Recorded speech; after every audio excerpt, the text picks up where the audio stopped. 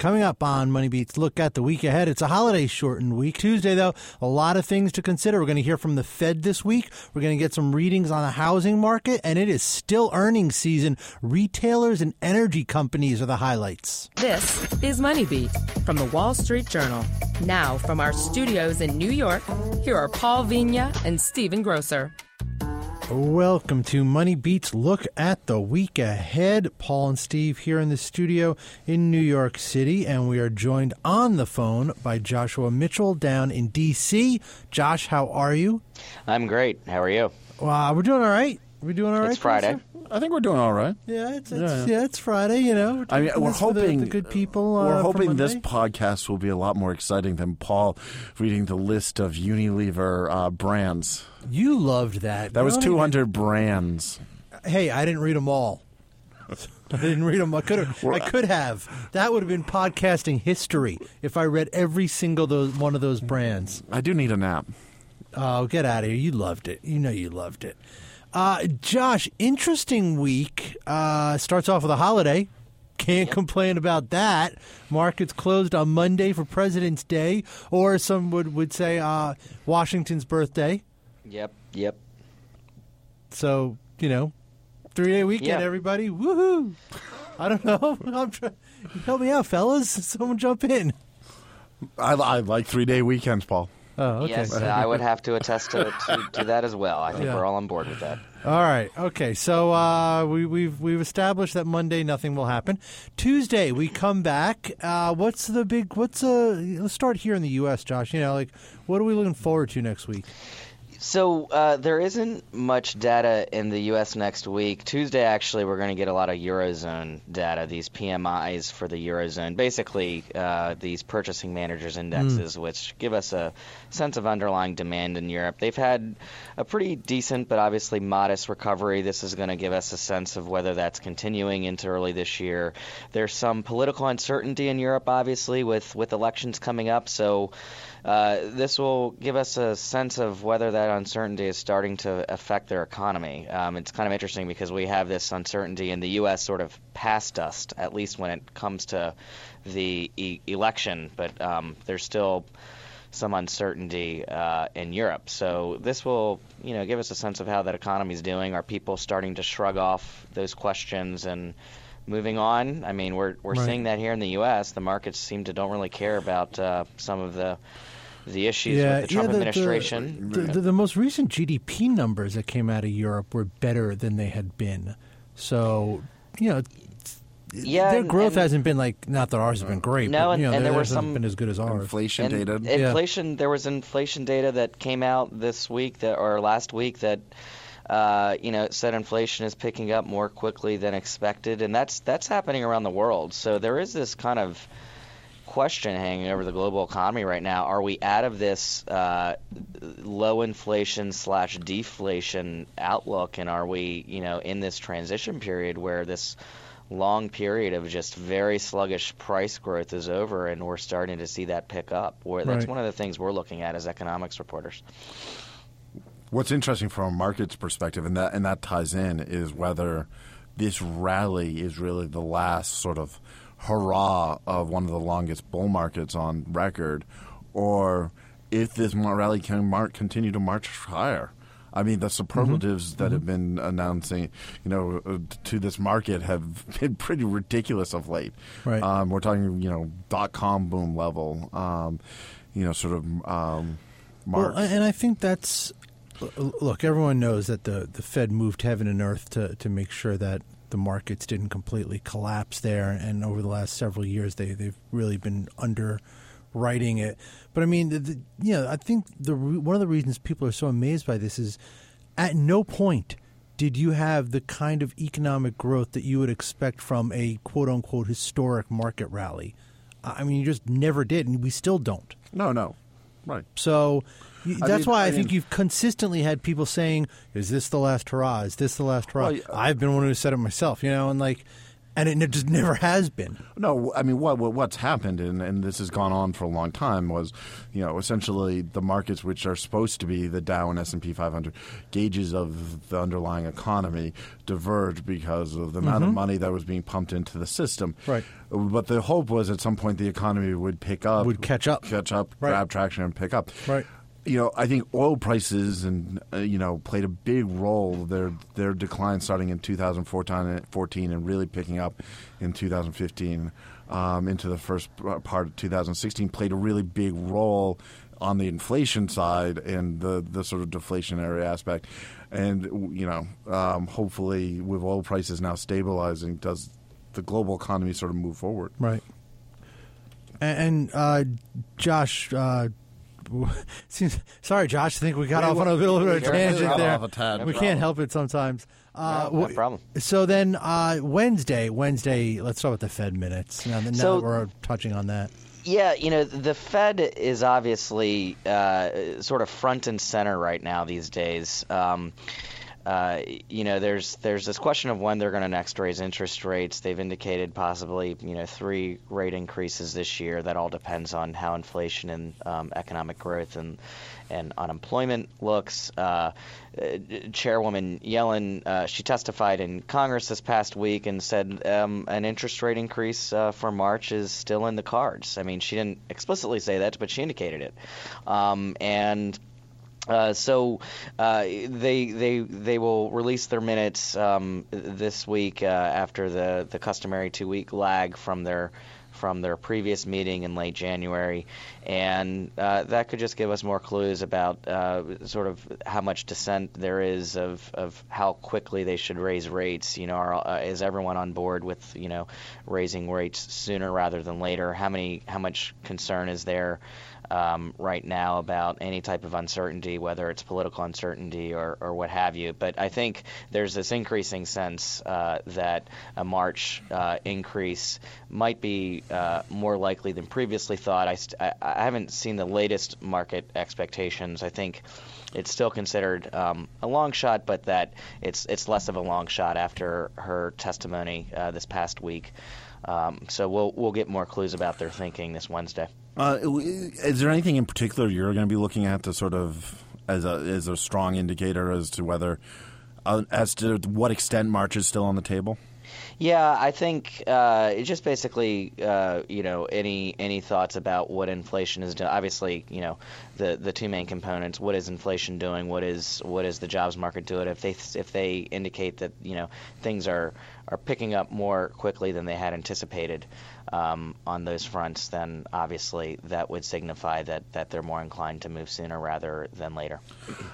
Are we going to get any sort of, you brought up uncertainty, political and economic, but are we in the meeting in the January, or I should say, the minutes for the December meeting, there was a lot of discussion about uncertainty about the political policies. Do you think we're going to get that sort of, perhaps hashed out a little bit more, and how that plays into their decision making on the pace of rate increases?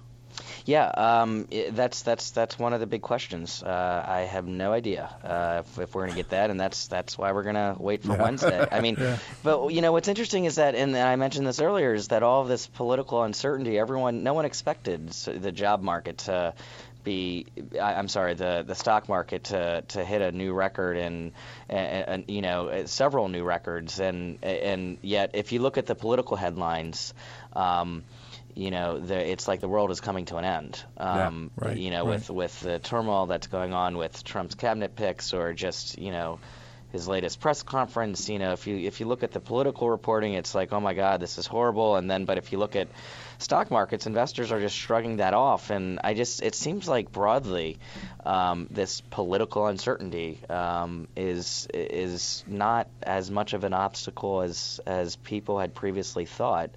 Obviously, some of this rise in the stock market is dependent on this assumption that Trump will be able to follow through on his promises for deregulating and for an infrastructure bill and other things that will stimulate the economy or could stimulate the economy. But right now people seem to think there's a good chance that some of these things are still going to happen.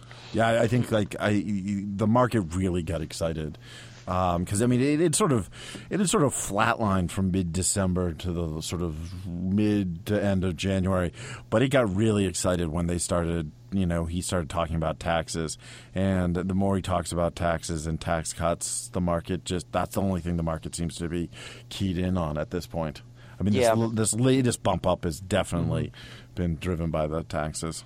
Well, and also just the underlying economy, and I think I think that's giving a lot of reassurance right now to people that even if the Fed does raise interest rates in March, the underlying economy increasingly looks stable.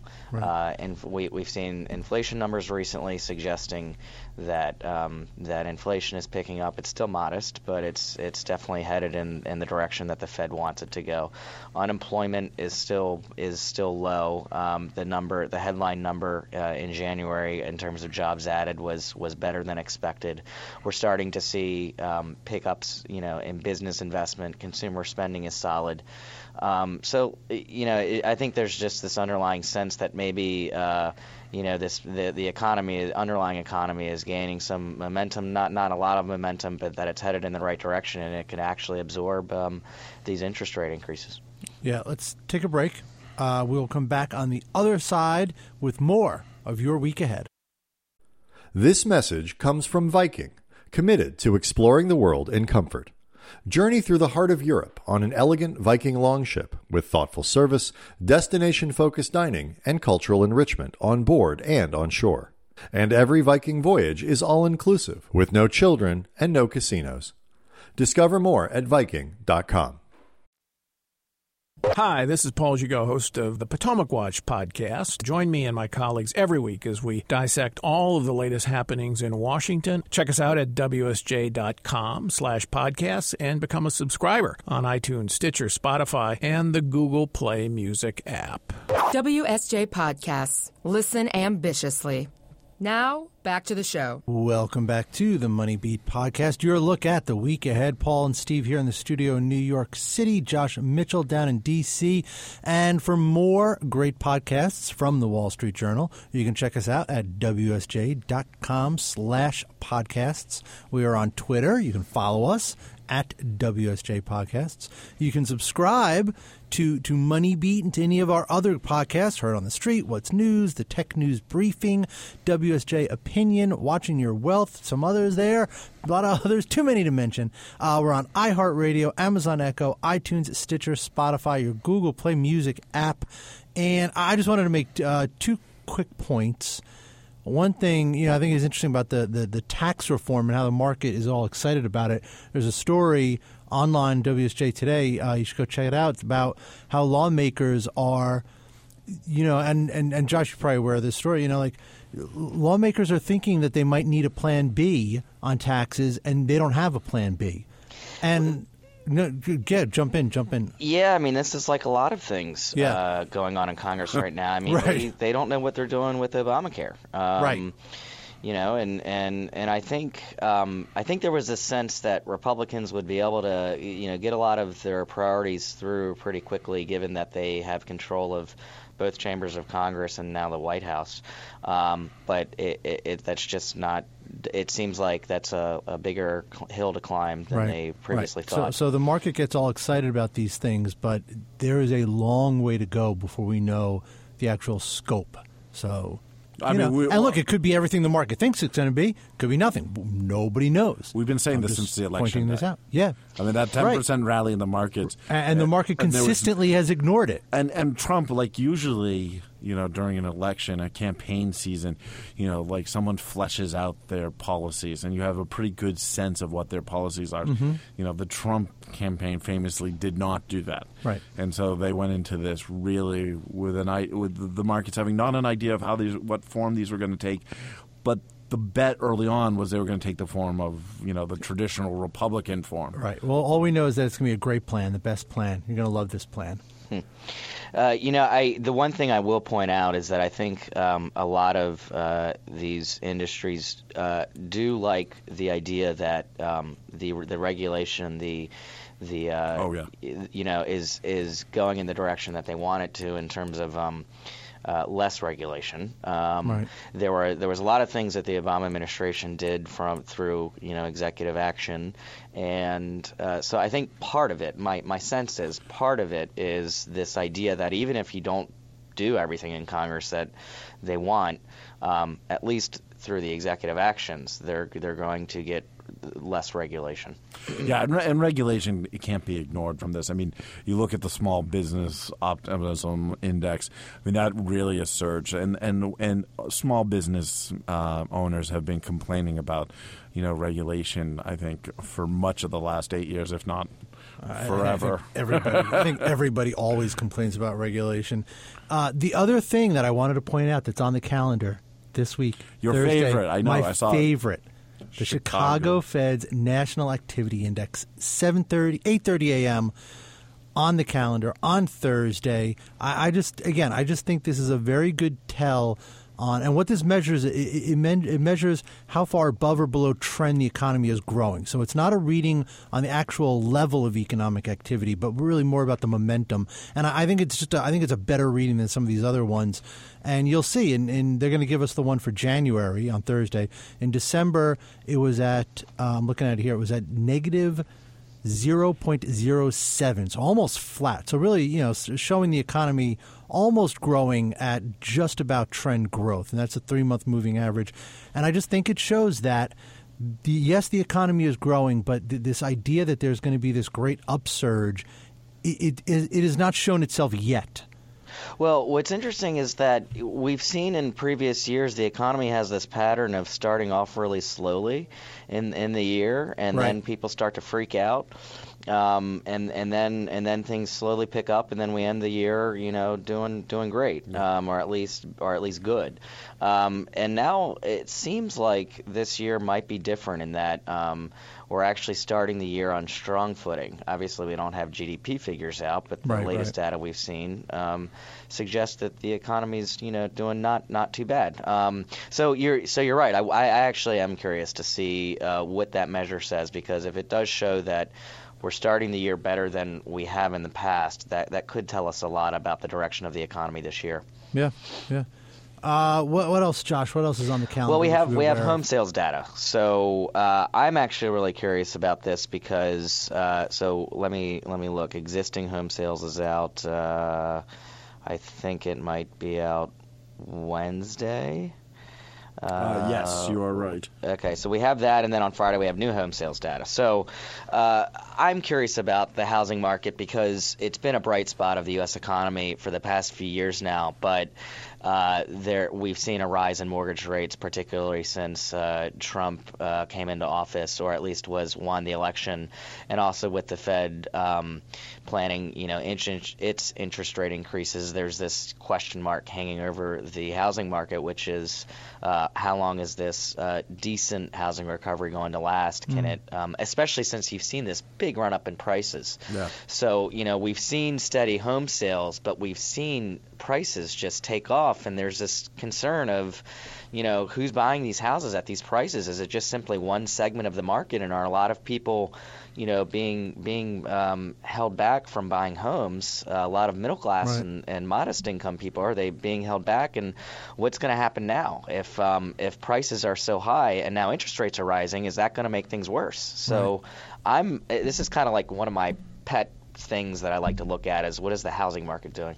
Yeah, and I don't know what it's like where you guys are, but in my town, you're seeing extremely modest houses going. Where's your town? In New Jersey. Okay. Yeah. Going for $400,000. I mean, like capes going for $400,000. See, that's what's happening is towns in New Jersey, and I have a friend who bought a house in Hudson. These towns that are sort of outside of New York City and D.C. or, and I'm in D.C. and these neighborhoods, even though they're in the city, these neighborhoods that people previously neglected now are becoming hot because prices have become so high at the core that demand is being pushed out more broadly. So that's interesting. It's happening in New Jersey. Yeah, it is.